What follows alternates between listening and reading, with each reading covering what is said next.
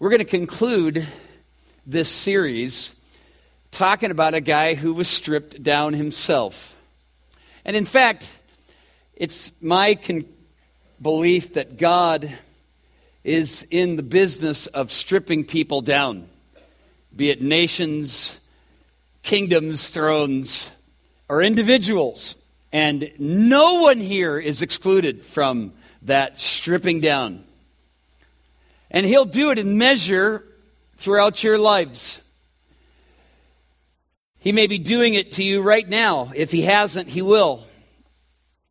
I was thinking about my own personal times of being stripped down. I remember about 20 years ago standing in the back of the church with a couple of friends, and we were having fun. I was sort of making fun of a radio preacher. It was actually this black dude who would read the scripture. I can even remember the scripture, and I was imitating him. The scripture was, in the latter days, and the guy next to him would go, in the latter days, and he would echo it every time. And the whole sermon that went that way. And I imitated this guy and screamed at the top of my lungs. And I can still remember this incredible burning sensation in my vocal cords when I did that. I don't know if God was getting me for making fun of a black preacher or what, I don't know. But I felt like something happened. And the next couple of weeks as I was preaching, my voice started cutting out on me. And going out on me. And dying out on me. And I could barely get to the evening service and I would literally be whispering through my sermons. And I even went to a ears, nose, and throat doctor, rather, and found out I had nodules that had developed, and I could lose my voice. I can still remember being in tears thinking, oh God, for my foolishness, are you going to take my calling away from me? These last few verses of Haggai are a message that he would preach on the very same day. It was actually his fourth and final message, preached on the same day as his third message, the one we looked at last week. And Haggai wasn't concerned about his vocal cords, but God was concerned about encouraging his leader who had been stripped down. His name was Zerubbabel.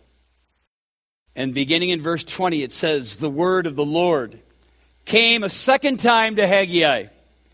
On the 24th day of the month, speak to Zerubbabel, governor of Judah, saying, I am about to shake the heavens and the earth, and to overthrow the throne of the kingdoms.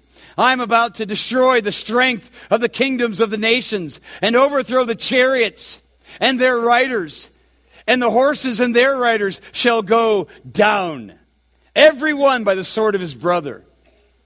On that day, declares the Lord of hosts, I will take you, Zerubbabel.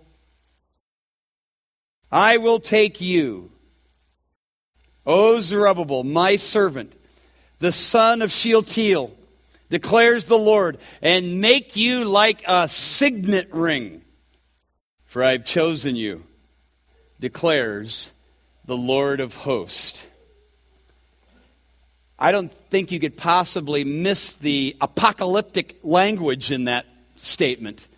Shake, overthrow, destroy, overthrow, go down.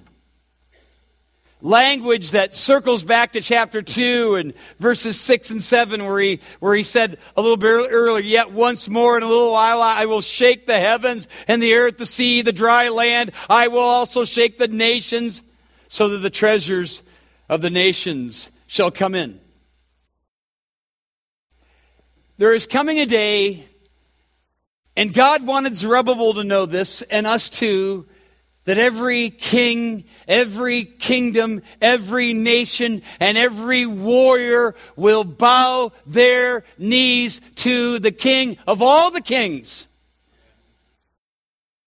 And they will bow, we will bow before King Jesus. This is a picture right out of Revelation 19 and the return of Christ himself and the setting up of his messianic millennial kingdom that in essence will have no end. And if God strips down kingdoms, then the subjects of those kingdoms must also be stripped down. That would be you and me, right? In this special concluding message, this message is earmarked for one man, Zerubbabel, a man who undoubtedly felt stripped down. I purposely use that term because a few weeks back in our staff meeting, Brother Kevin Thomas, who had been attending all the staff meetings after about a week after his devastating stroke and heart attack, I finally said, Kevin, talk to us. Give us your own personal assessment of how you're doing. And he knew it was coming, so he was a little primed, so he started talking, doing real good for about 2 minutes there. And then he started to struggle. His words weren't coming together. His memory wasn't serving him so well. And he paused, and he looked at all of us, and he said, God is stripping me down. And in that moment, all of us could feel the truth of his statement. And it was all that I could do but look across the room and say, yes, yes, he is. Yes, he is. And I saw in there a metaphor for all of us. God will strip you down until you relinquish all of your pride and self-justification and look up to him. God's reign, wherever it is to be, requires complete and unconditional surrender. For years, there have been a group of us who have prayed that in this very church right here, as well as our church plants, God would bring revival. But we recognize that revival requires that we be stripped down. And it doesn't really matter whether we're talking about nations or people. For God to have his way in you, for God to have his way in me, we must be stripped down of all glory. Do you believe that? Our nation is experiencing what I believe is an incremental stripping down. We don't have the honor, we don't have the glory that we once had in this world. But he will do the same thing to you. In fact, there's no question in my mind he's doing that in some of your lives right now. And he's done it throughout history. Great men and women of God. Charles Spurgeon, the great Baptist preacher, God stripped him down through a severe case of gout and depression, as well as a controversy with a Baptist fellowship that had disfellowshipped him. For Moody, D.L. that is, he was stripped down through a fire that engulfed Chicago. For Corrie ten Boom, she was literally stripped naked in front of her male Nazi prison guards. For the Jewish people, 6 million of their sons and daughters were taken out during World War II. Within Baptist circles that we have aligned ourselves over the years, the great preacher R.T. Ketchum was stripped down by blindness. John MacArthur, a personal hero of mine, stripped down through vicious attacks by believers, no less. John Piper, stripped down through a struggling son in a marriage that struggled for a time. Elizabeth Elliot and 4 other godly women stripped down through the martyrdom of their husbands, speared to death by Auca Indians. And then those mothers in Moore, Oklahoma last week. How are they being stripped down as they hold their deceased children? Thousands of people every day in persecuted countries are being stripped down because of their love for Jesus. For Kevin Thomas and that phrase that came out of his mouth, it came by way of a devastating stroke and heart attack. For me, thus far, I hate that phrase, but I got to throw it in there. It's been disrupted. It's been a disrupted voice, sudden loss of a wife, character flaws revealed through the course of a new marriage, a combined family, a kid that nearly died, and other children I thought would die spiritually. And there have been other things like the rejection of peers and institutions, broken relationships, and my basketball game, which has gone to pot. Okay, that doesn't count. But how about you? How is God stripping you down? How will God strip you down? The writer of Hebrews says, nothing in all creation is hidden from God. Everything is naked and exposed before his eyes. That's everything. And he's the one whom we must give an account. Zerubbabel is here singled out for the first time. If you've been with us in this series, every time Haggai preaches in all these messages except for this one, it's to Zerubbabel, the governor, Joshua, the high priest, and to all the remnant. And the response was always Zerubbabel, Joshua, and the remnant. In every case, until now. One guy, and one guy only, is singled out. And that is the leader of the people, Zerubbabel. Here's a word for the highest man in office. The would-be king, who, because of dominion of another nation, had been stripped down of authority. He was only a governor.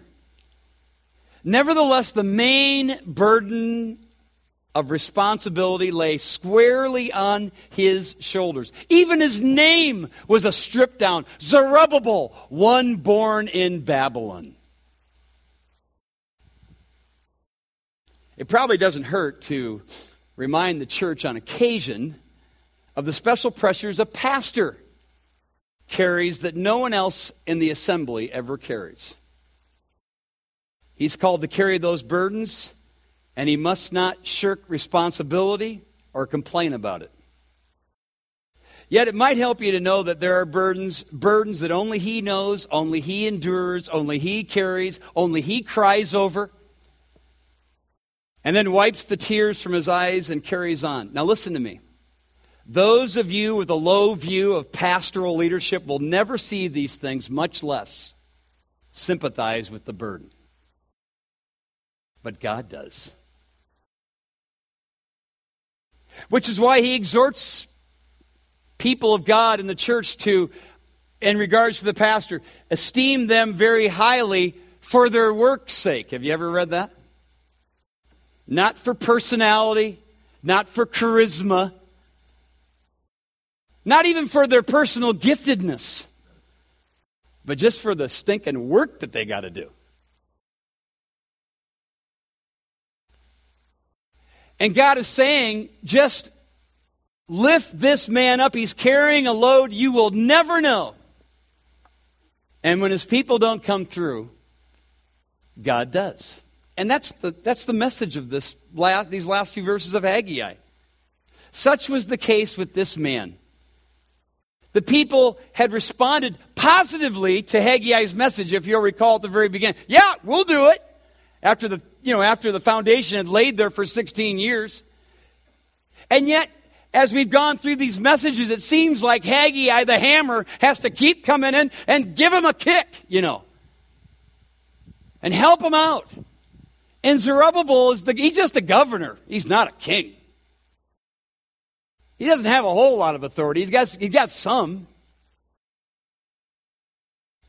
And so, on top of this, here is these people who responded initially, but then they fell back into their complaining, they fall back into their comparing, they fall back into their criticizing, just like the people of God do to this present hour. And on top of that, you got the enemies out there lurking, trying to pummel. And they always try to knock off the leadership, because you kill the head, the rest will die, right? And so Zerubbabel, their leader, understandably is discouraged. His people aren't pumping him up, so God does. And he sends a message to him by way of the hammer, Haggai, and says, I have a word for Zerubbabel. First of all, you think the kingdoms around you are strong? I'm going to bring them down. Every one of them, and their riders, and their warriors, they're all going to submit to me someday. And you, Zerubbabel, my servant, which had to be a word of encouragement to him, huh? My servant.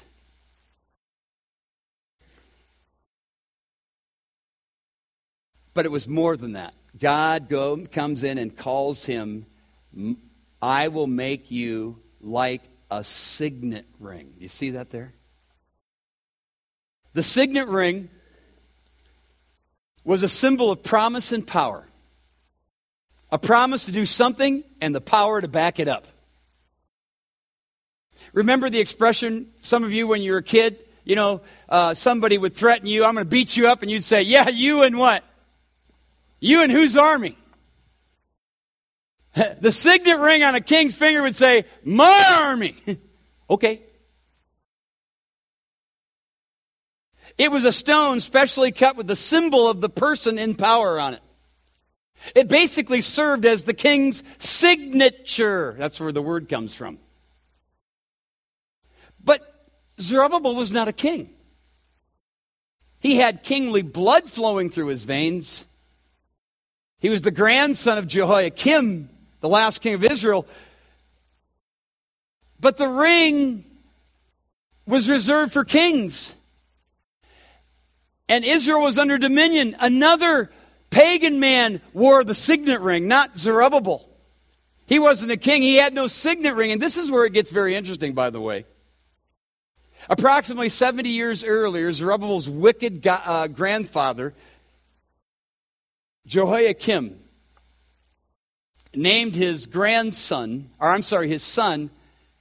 Jeconiah. The J-E, it stands for Jehovah, and Coniah means signet ring. So this worthless king Jehoiakim named his son, in a bold, presumptuous move, God's signet ring. But God, disgusted with Jeconiah, because can you remember what he did? He's the one that Jeremiah wrote the letter to. It was read to him, and every time a few lines were written, he'd cut it off and throw it in the fire. Cut it off and throw it in the fire. Cut it off and throw it in the fire. And God says, that's enough out of you. In fact, it says in Jeremiah chapter 22, it says this, as I live, declares the Lord, though Coniah, notice God doesn't even call him Jeconiah. He takes his name out of his name. Though Coniah, the son of Jehoiakim, king of Judah, were the signet ring on my right hand, I'd tear it off. That's how disgusted God is. In other words, Jehoiakim, you're done. You're toast. You've screwed up your opportunity to be in the lineage. But wait, 70 years or so later, Jehoiakim's grandson comes along. That's Zerubbabel, who loves God.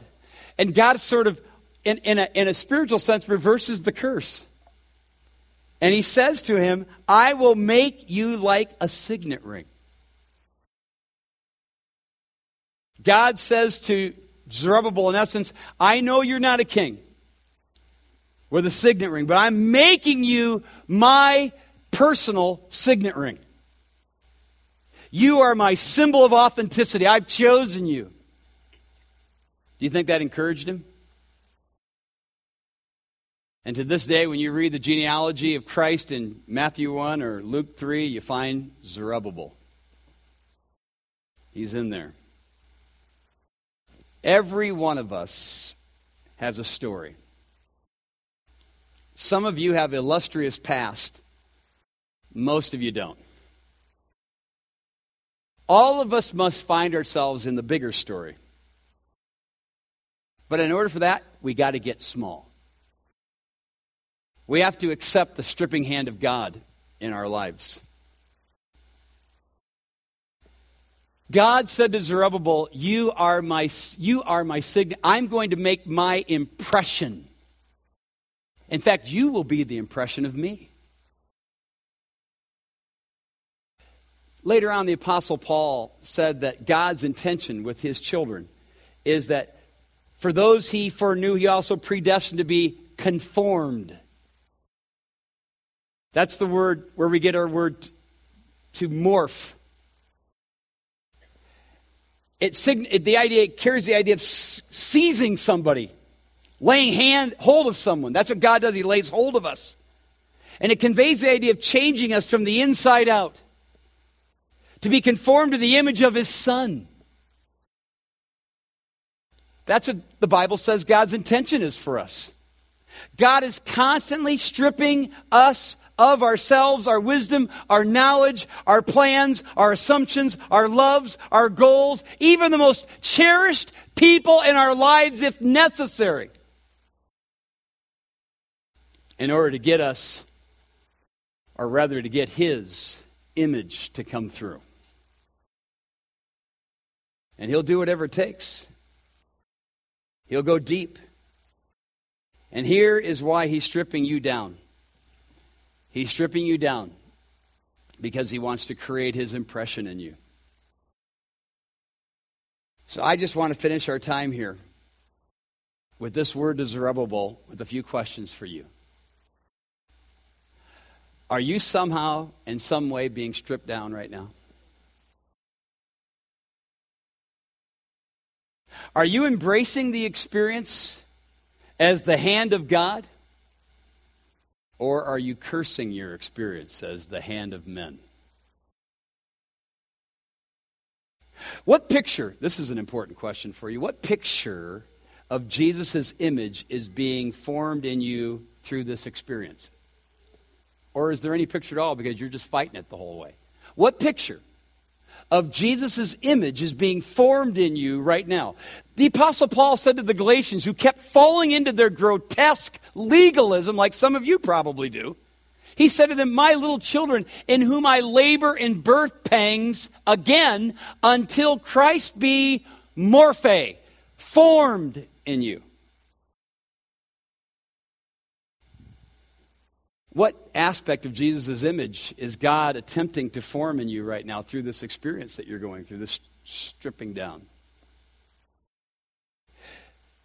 When you walk away from someone, the person you were with last night, let's say.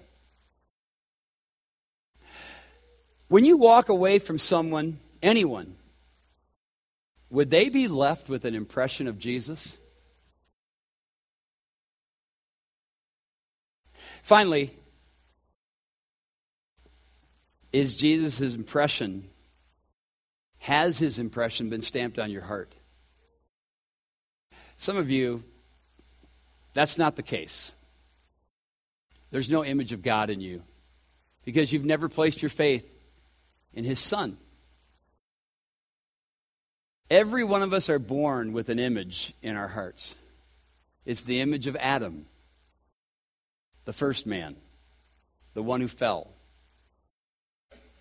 It's the image of death. By one man, death entered into the world, right? Death passed upon all men through him, through Adam. Romans 5. Every one of us are born with the image of Adam. But Jesus Christ comes and places his image and takes the image of Adam away when you place your faith truly in him. This is what Charles Wesley meant in the Christmas hymn when he said, Adam's likeness now efface. Stamp thine image in its place. That's the idea here. God wants to make all of us his signet ring, so that whatever happens is an impression of him and not you in the lives of others. The honor flights referred to earlier have something very special that the vets don't know about. I guess Art will if he ever goes on one now. They have a mail call. They have a mail call where on the plane, they call out people, last name, then first, and they hand out these envelopes stuffed full of letters from family and friends and little school kids who've drawn pictures. And every veteran knows how important mail call is. My brother Steve, who served in Vietnam, said, Patty said, I used to get a letter from Mom every day. I mean, no offense to Mom, but I got tired of her letters. I don't say that to Mom, Steve. He said, but when Dad wrote me a letter, oh my goodness, he said, that was like gold. Got a letter from Dad. We have mail call here from Father God, our heavenly Dad. Would you cherish his letter to you that says, I want to invite you to my kingdom, to my banquet, where you'll sit down with me, and you will no longer be stripped down, but you'll be dressed up. My image will be stamped on you, and you'll enjoy eternity with me. Will you accept that letter from God? Will you accept that mail call from God? God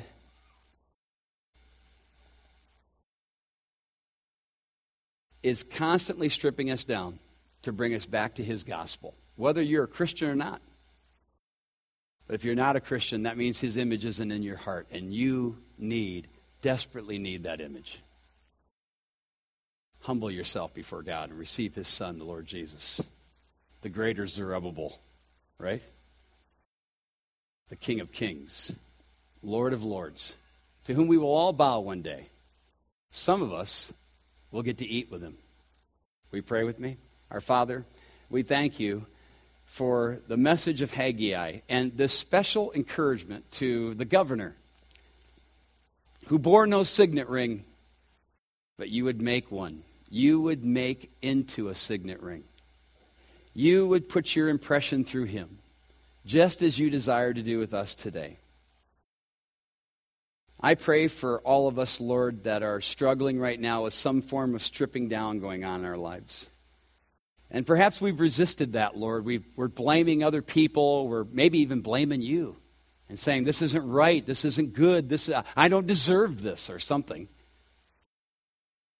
And I pray, Lord, that you would cause us to change our perspective and see that whatever stripping down we're enduring, be it physical, be it relational, be it psychological, be it financial, whatever it may be, you are relentlessly pursuing us so that we might be better and more conformed, more morphed into the image of Jesus, so that we can make a better impression, your impression, through us on others. I pray for those, Lord, who still have Adam's likeness still stamped on their hearts right now, that they would humble themselves and believe on the Lord Jesus Christ, to his death and resurrection we sang about earlier, would be theirs. And in turn, Lord, you would stamp the image of Jesus on them. Pray in Christ's name.